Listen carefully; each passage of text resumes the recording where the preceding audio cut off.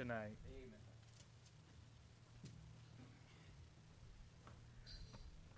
You know, it's funny how that a lot of churches have abandoned the old hymns, because I find that, boy, the worse this world gets, the more appropriate those old hymns really are.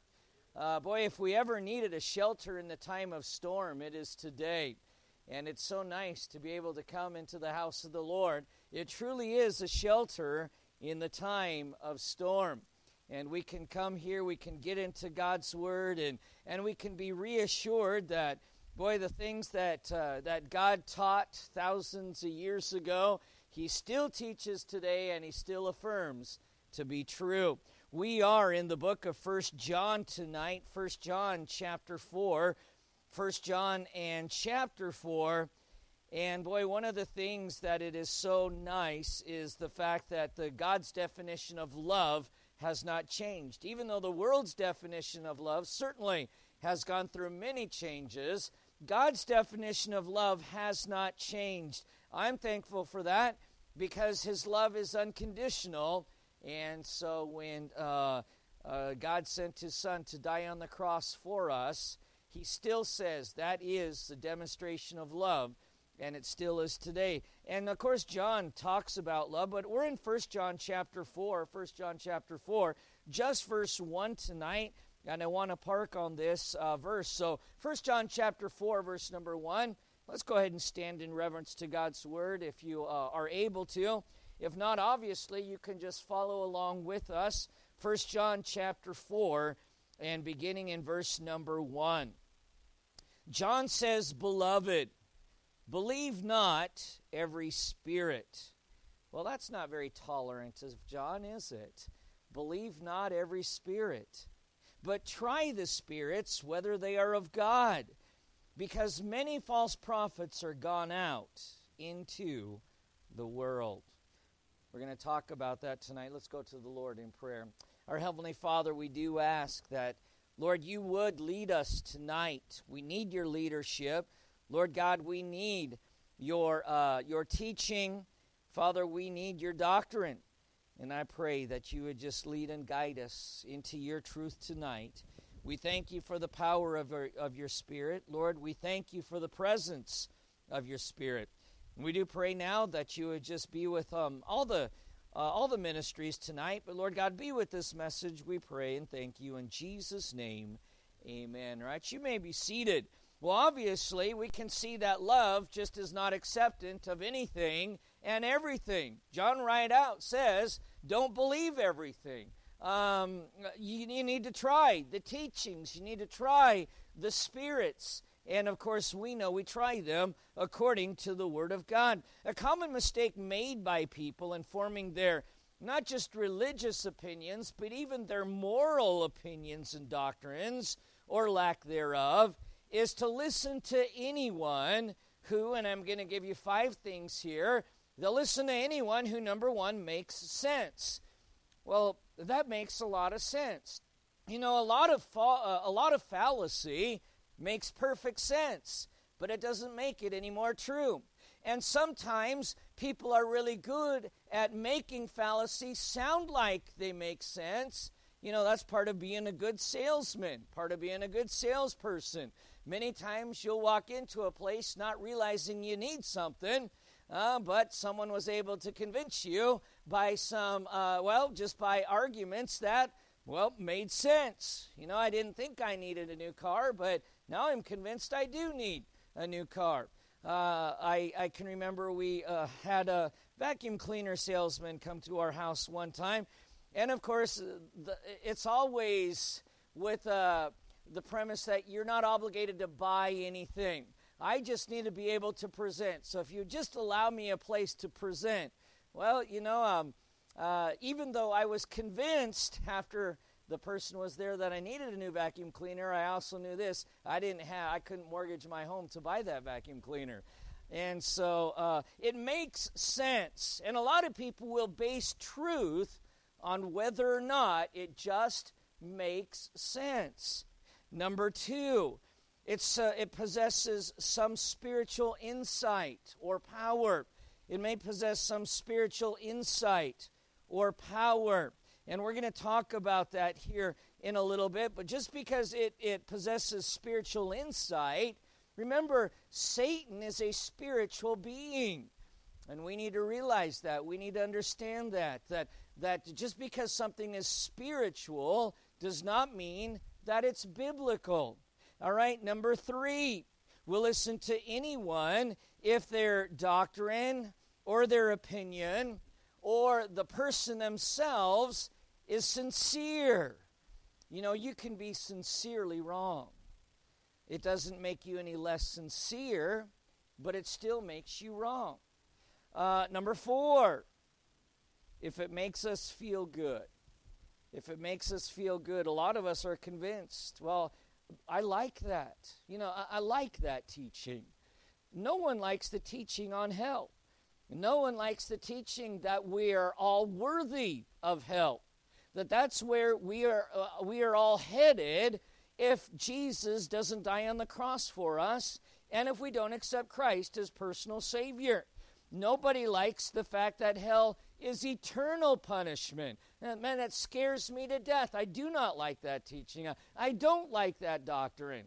But one of the reasons I don't like it is because I'm not perfect like God is, and I certainly am not just. I also am influenced by my own likes, my own dislikes, my own opinions, my own bigotry. I mean, we're all influenced by those things.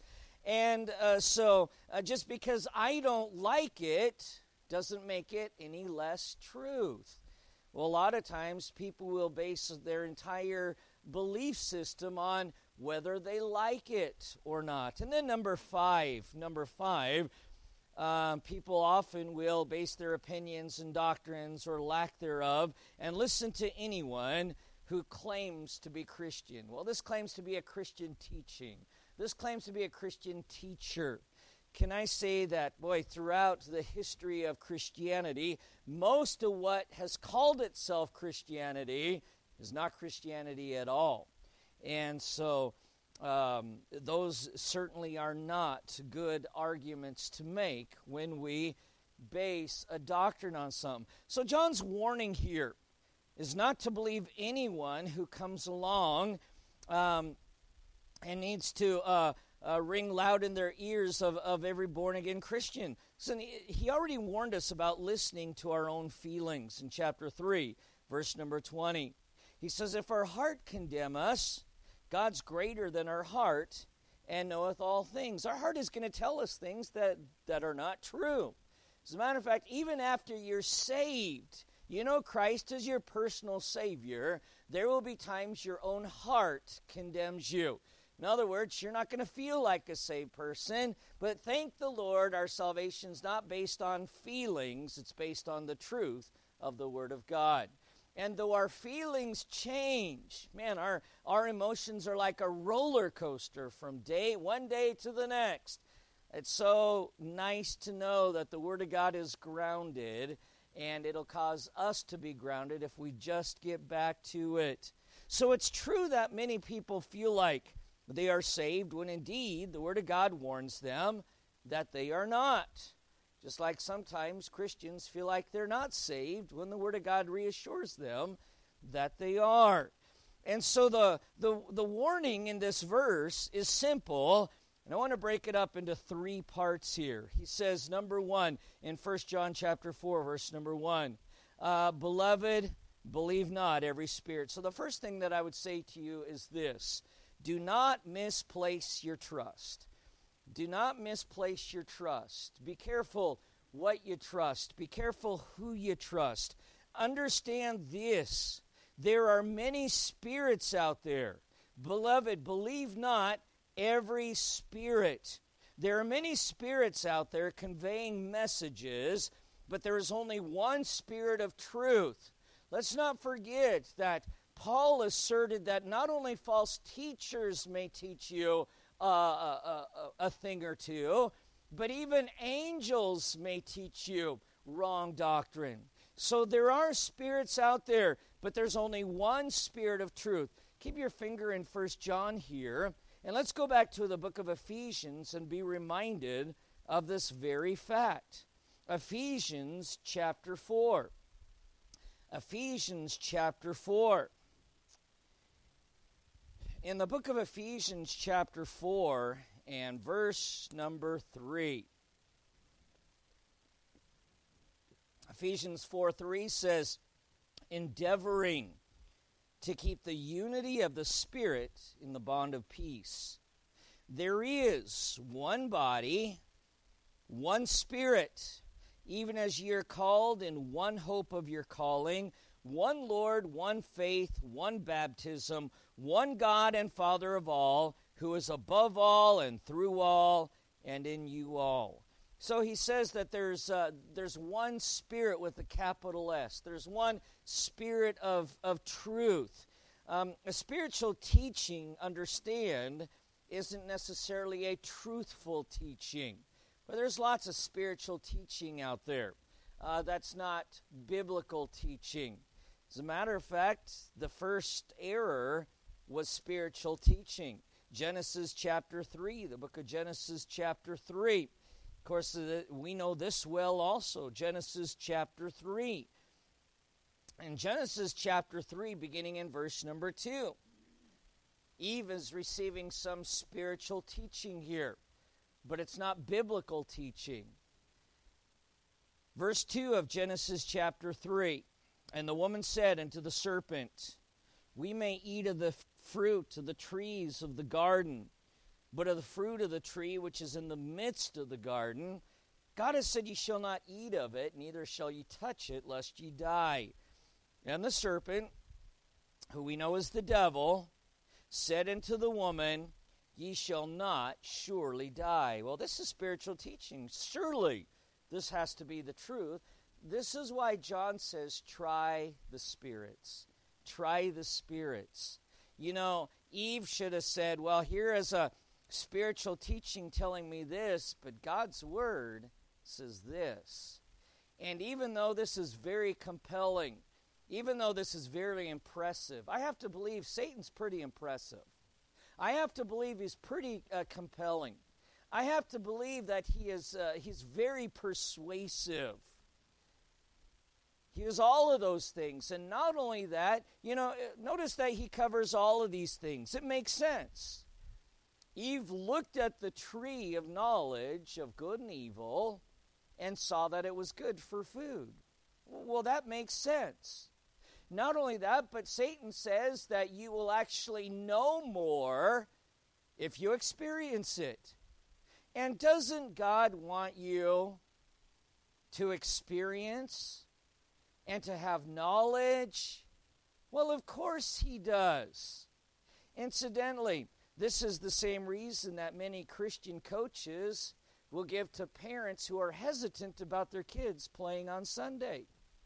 Well, don't you think that God gave your kid a talent and you shouldn't keep them from developing that talent? That makes perfect sense. They're only going to have one opportunity to develop this talent. It's while they are kids. But they also only have one opportunity, really, to memorize Scripture as best they can, and that's while they're kids. They ought to be soaking up the Word of God like a sponge in the house of God. But nonetheless, it makes sense. It makes perfect sense. It possesses some spiritual insight. I mean, Satan did not deny God.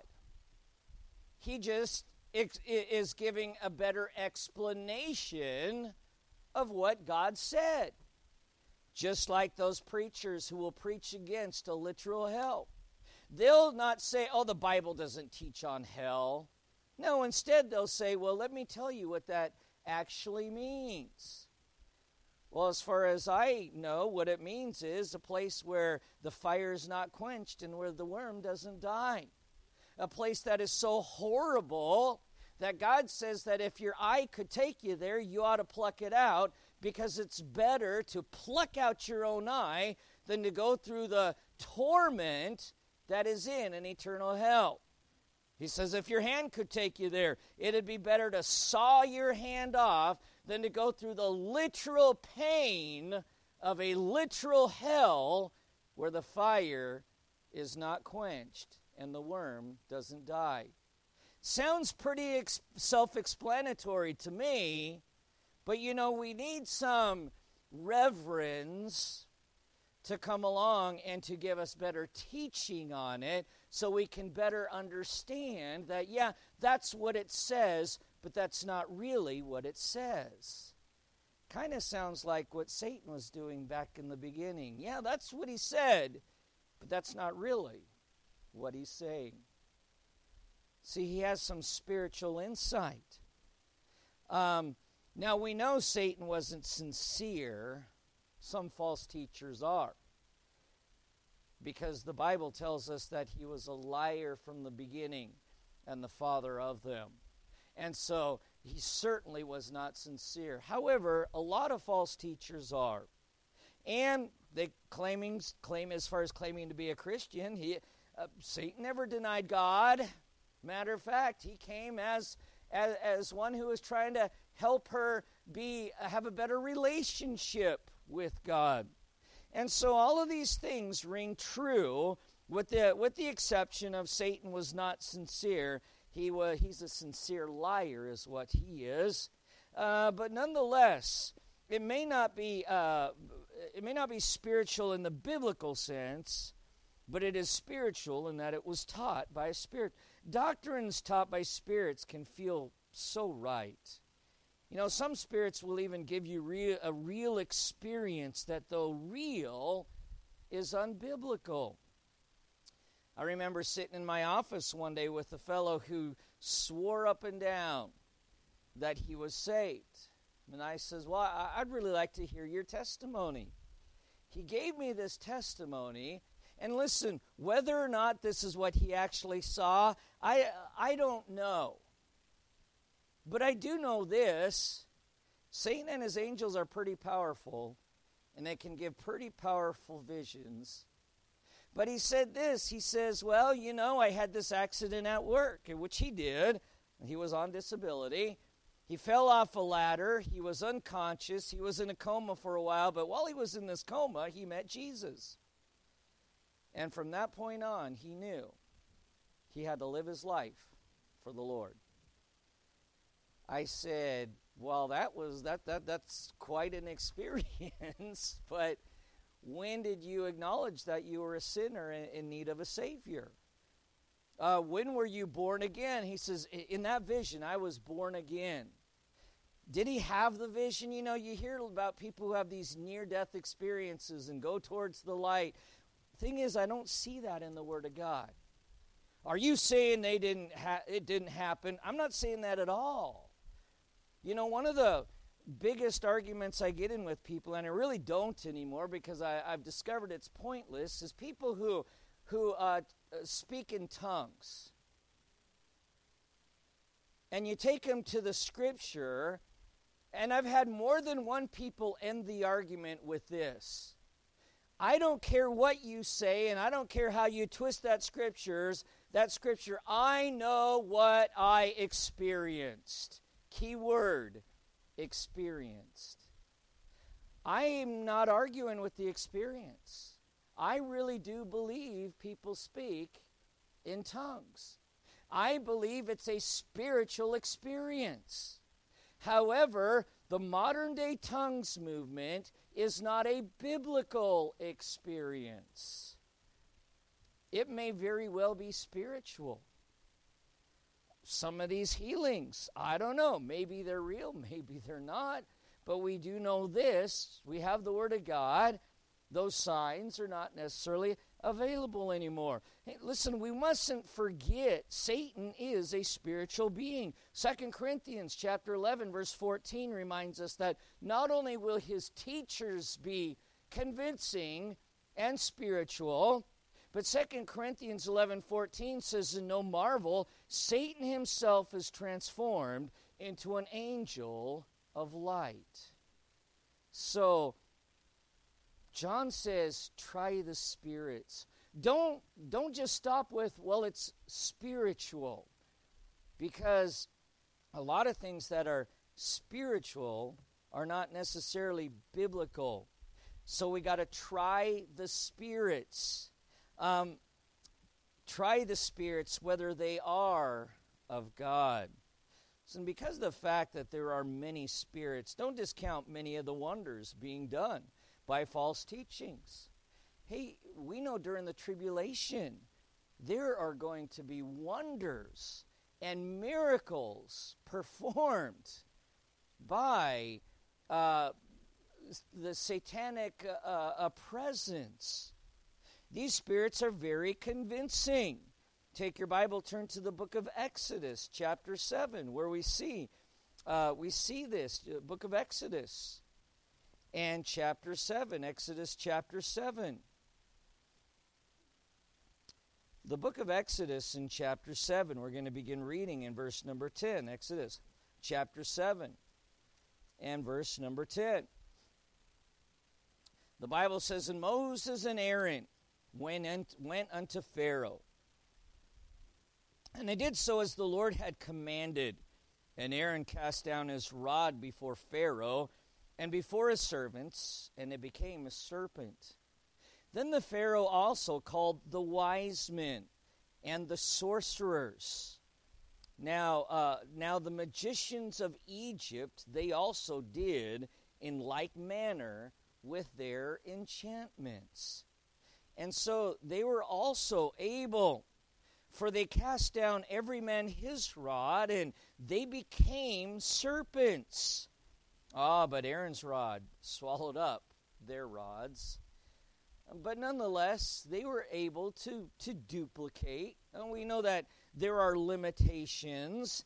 And we also know that it came to the point where they weren't able to duplicate many of the plagues. However, they were, to a degree, able to duplicate some of these things.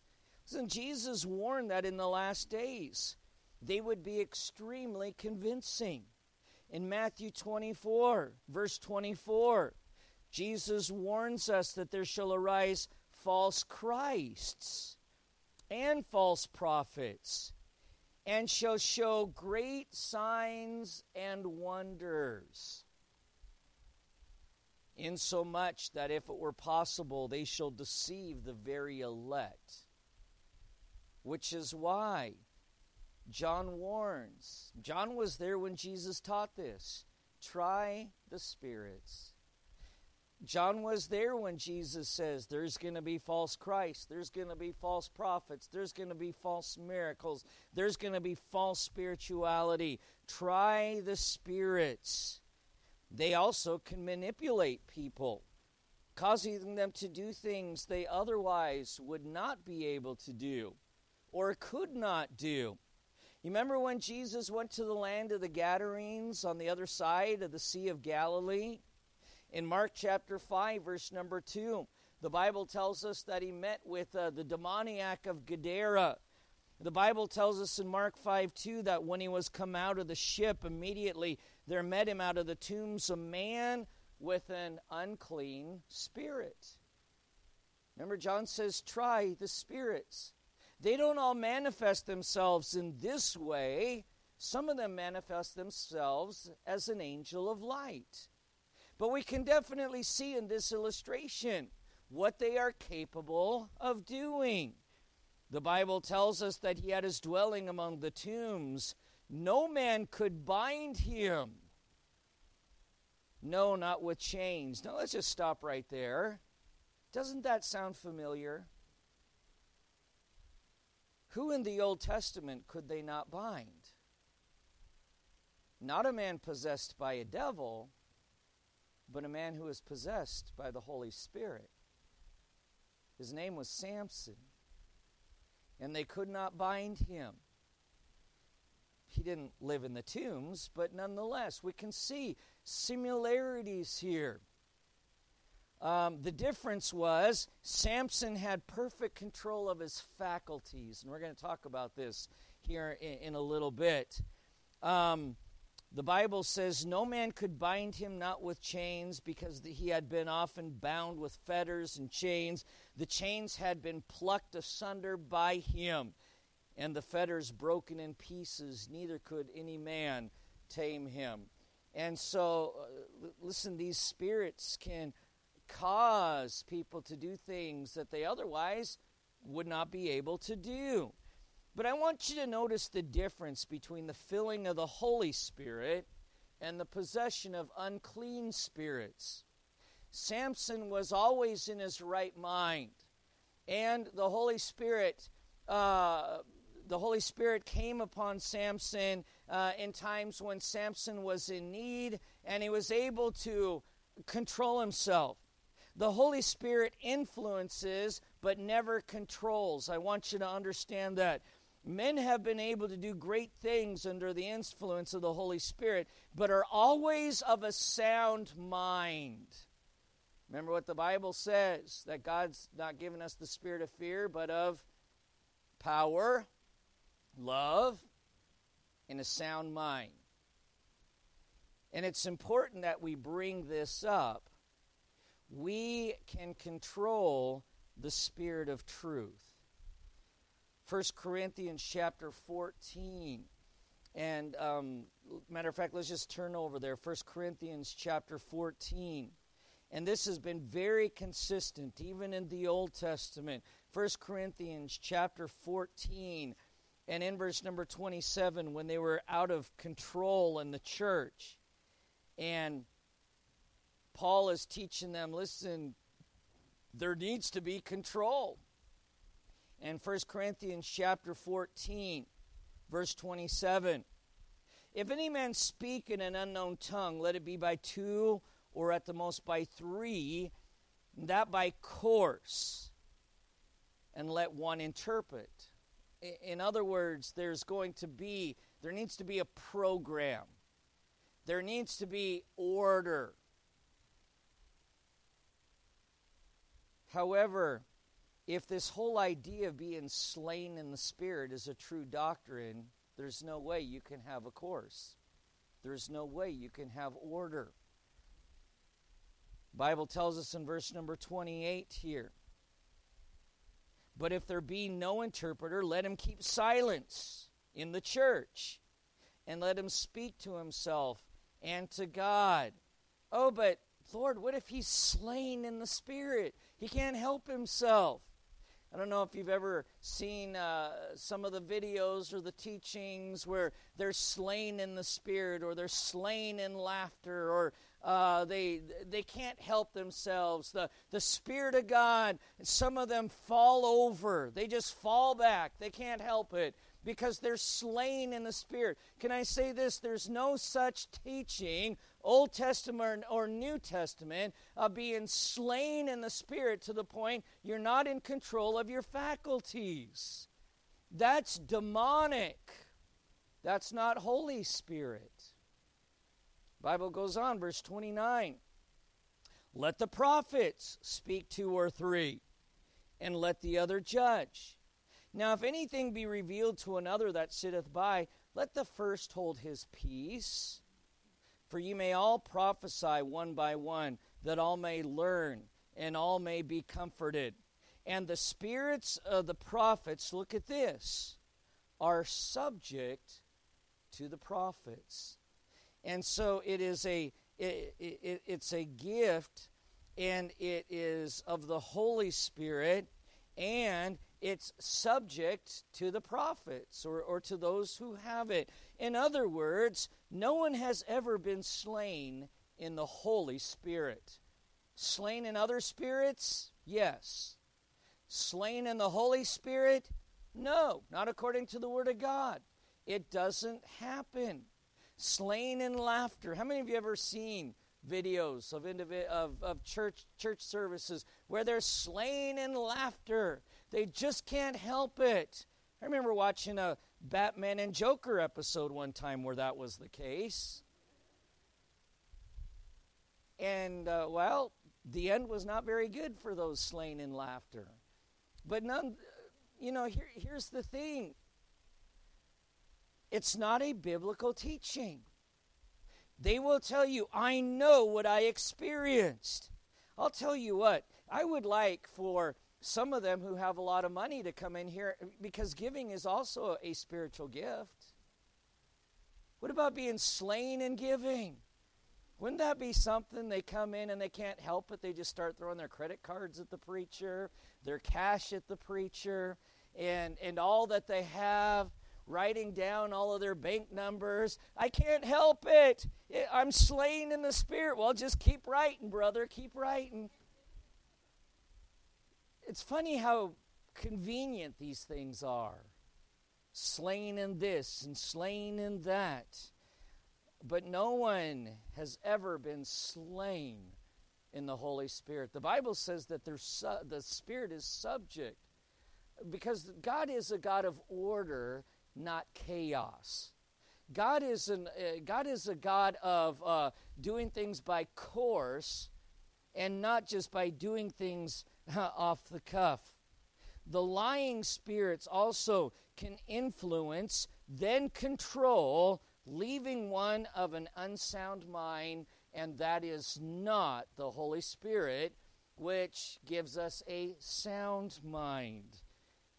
Can be seen in many, as I said, charismatic churches today, by those who are uncontrollably doing this, muttering, fainting, rolling, laughing, and the list goes on and on. They've been slain. They do this because they can't help it, or so they say, but it's not of the Holy Spirit. Say, preacher, how do you know? Because John says, believe not every spirit.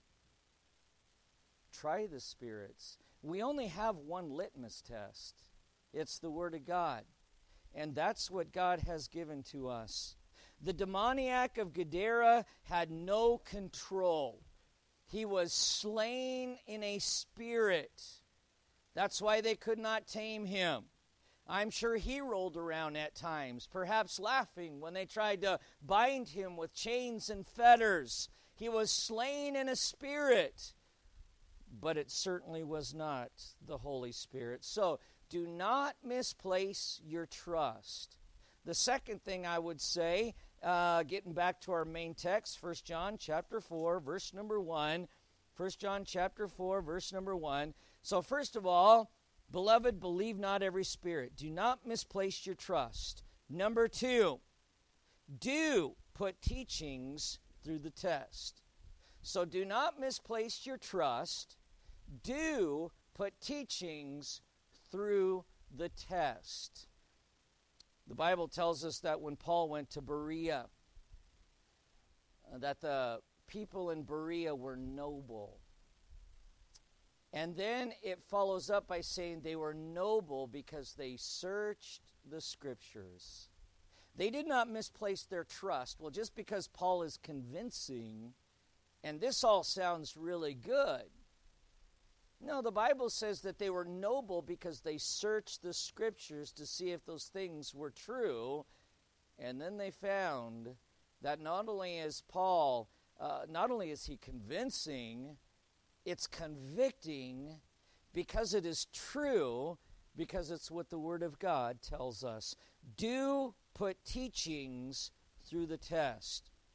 How not to try the spirits. Let me just give you, first of all, how not to test the spirits, how not to try the spirits, or how not to be convinced that this is a good teaching.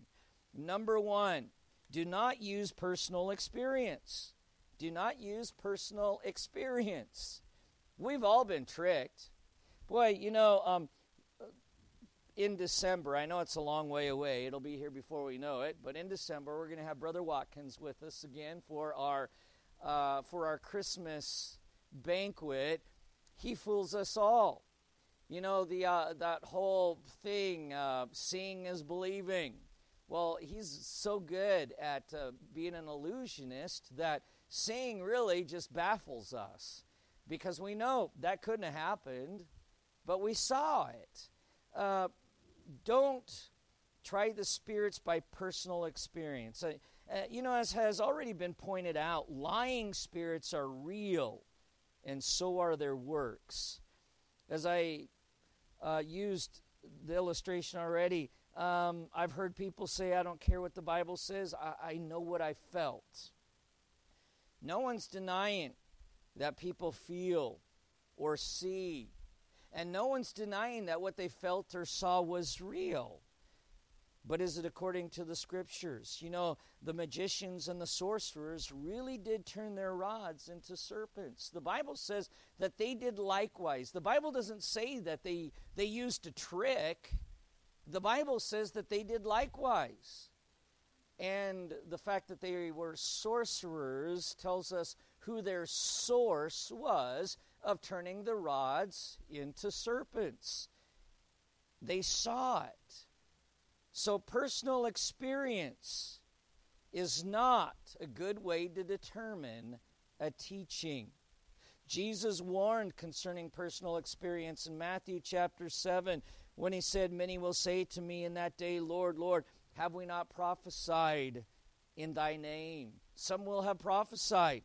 "And in thy name have cast out devils. And in thy name done many wonderful works." They have these experiences, but they did not have biblical salvation. It makes all the difference in the world. Try your salvation. Is it biblical? Try your baptism. Was it biblical? Try the teachings. Are they biblical? So, personal experience is not a good litmus test. Also, number 2, personal feelings. Not a good litmus test. If Eve hadn't felt like eating the fruit of the tree was the right thing to do, she would never have done it. Scripture tells us that she was completely deceived, that it just felt right. And the Bible tells us that as she was experiencing it, the experience just felt right. It was good for food. We need to remember that these real spirits can help manifest real emotions. Don't be driven by emotion. And then number 3, another way not to try the spirits, not to try the doctrines. Number 3, personal opinion. So personal experience, personal feelings, personal opinion. Lying spirits will feed on these opinions, telling you exactly what you want to hear. So how do we test the spirits? John says, "Beloved, believe not every spirit, but try the spirits, whether they are of God." Obviously, first and foremost, studying the Word of God. Study to show thyself approved unto God. A workman that needeth not to be ashamed, rightly dividing the word of truth. So we study to show ourselves approved. 2 Timothy 2:15 tells us that. So the best way to reveal a scam has always been to consult with God. A great illustration is in the book of Joshua. Joshua chapter 9. The children of Israel, they have come in to the promised land after 40 years in the wilderness. They saw God stop the rivers of the Jordan. They went across on dry land. And then their first conquest was the city of Jericho. And of course, God brought a great victory there at Jericho. He brought the walls down miraculously, and they went in. And then, of course, we know they went to Ai and didn't consult with God before going. Had they consulted with God, God would have said, "Don't go because there's sin in the camp." But they went, they got beat, and then they consulted with God and then realized why they got beat. So then they went and they defeated Ai. There was a city close by that said, "Man, if they can do this to Jericho and they can do this to Ai, they can certainly do it to us." And so we have got to do something about this. We can't fight them. Maybe we can trick them. So we know what happened. Some elders from Gibeon, they put on some old clothes, and they got some old moldy bread, and they crawled to the camp of the Israelites. It looked like they had traveled for hundreds and hundreds of miles. And the reason that was important was because God had told Joshua, do not make a league with any inhabitants within the parameters of the promised land. And so they acted as if they had come from the other side of the globe. And they said, look, we've traveled all this way just because we heard about you. We heard about your God. And we just wanted to come. And we just wanted to meet you.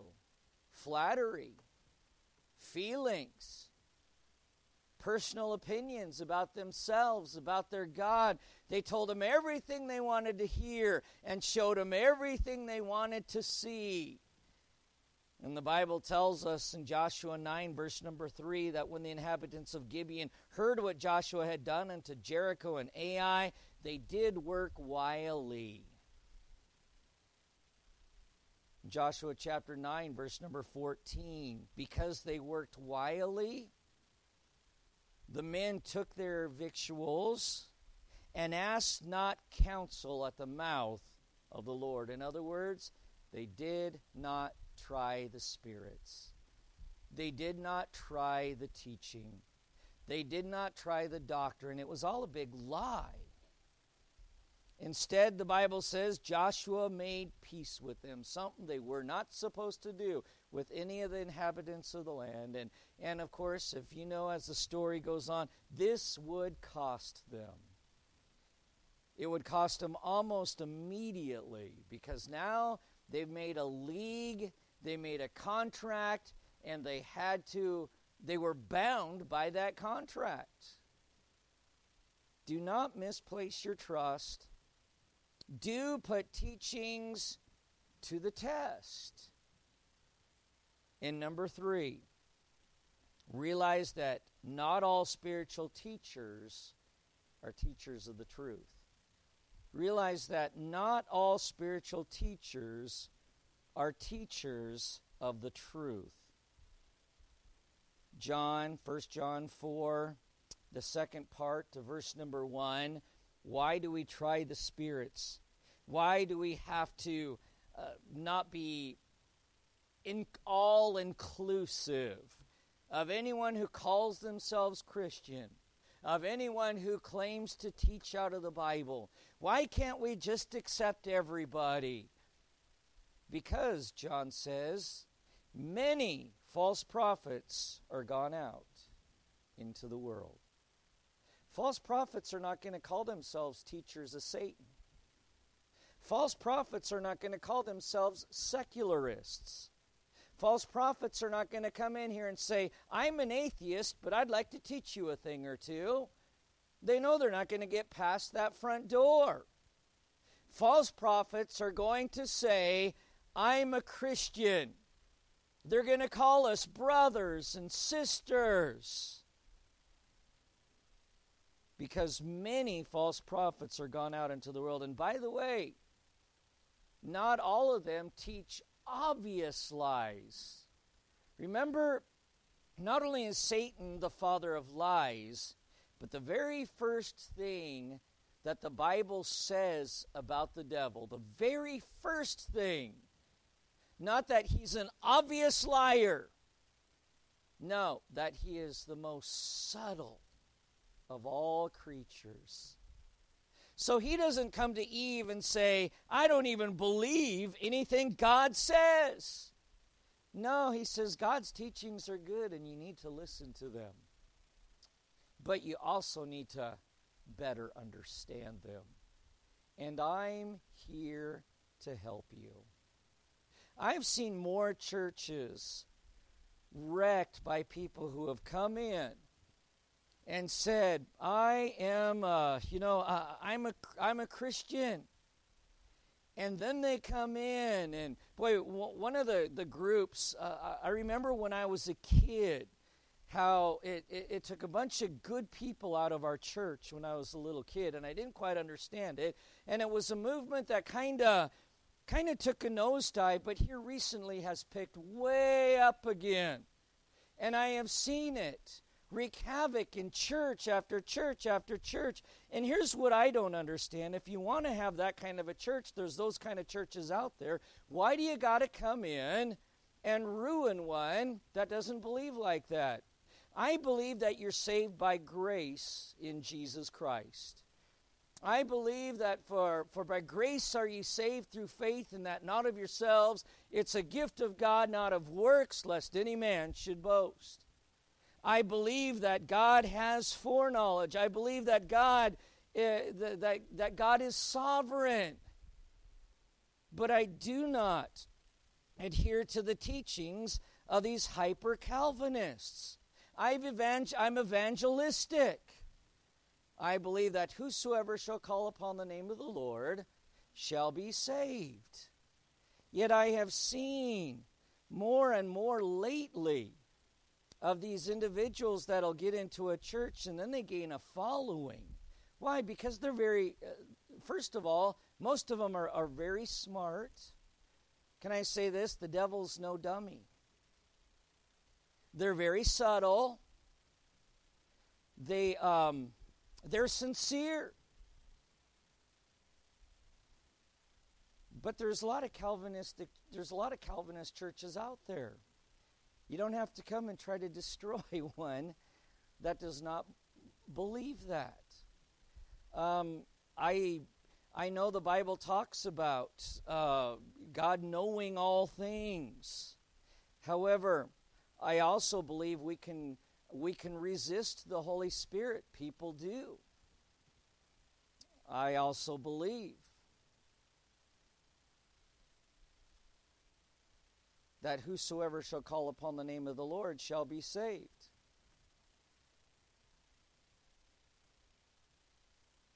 Listen, there are lying spirits out there. And they don't come in the guise of anything other than Christianity. These lying spirits have been known to cost people their lives. In 1 Kings chapter 22, we read of King Ahab. King Ahab brings all of the prophets together. By the way, not a one of them was a prophet of Baal. And the reason for that is because King Ahab wanted to go up against Ramoth Gilead and he wanted help. So he got Jehoshaphat to come and help him. Well, Jehoshaphat, he was a believer. And so here comes King Jehoshaphat, and here they are sitting at their thrones, and prophet after prophet after prophet comes up and says, God's with you, go. Well, Jehoshaphat had better discernment. Not perfect discernment, but he had better discernment. And the Bible tells us, well, let's just turn over there really quick. In 1 Kings chapter 22, 1 Kings chapter 22, verse 2. 1 Kings chapter 22. 1 Kings chapter 22. 1 Kings chapter 22. And let's just look at verse 2 to set things up, and then we'll move on down. 1 Kings chapter 22, verse 2, And it came to pass in the 3rd year that Jehoshaphat, the king of Judah, came down to the king of Israel. It's interesting, the Bible says he came down when, if you look at a map, he actually went up. But spiritually, he had to come down. And the Bible tells us he came, and him and King Ahab sat on their thrones. He wanted to go up to Ramoth Gilead. Look at verse number 6. The king of Israel gathered the prophets together, about 400 men, and said unto them, Shall I go against Ramoth Gilead to battle, or shall I forbear? And they said, Go up for the Lord. Okay, the advantage we have in the King James Version of the Bible is Lord is in all capitals there, which means this, Jehovah. So they were not just saying Lord generically. These were prophets who claimed to be prophets of Jehovah, prophets of God. The Lord is going to be with you. The Lord shall deliver Ramoth Gilead into the hand of the king. Well, verse number 7, Jehoshaphat is just, he's apparently has never heard of any of these prophets. And the Bible says in verse 7, Jehoshaphat said, "Is there not here a prophet of the Lord besides?" In other words, besides these handpicked, these yes men. I mean, what about Elisha? I mean, what about one of these others? Are there not any available? And maybe they were all out of town, but there was one, and Ahab, with hesitation, says, "Yeah, there's one, but I hate him. I can't stand him." And we know the story. Micaiah comes, and Micaiah speaks the word. The Bible tells us in verse number 17, when Micaiah delivers his message, he said, "I saw all Israel scattered upon the hills as sheep that have not a shepherd. And the Lord said, These have no master. Let them return every man to his house in peace." The king of Israel said unto Jehoshaphat, "Did I not tell thee that he would prophesy no good concerning me, but evil?"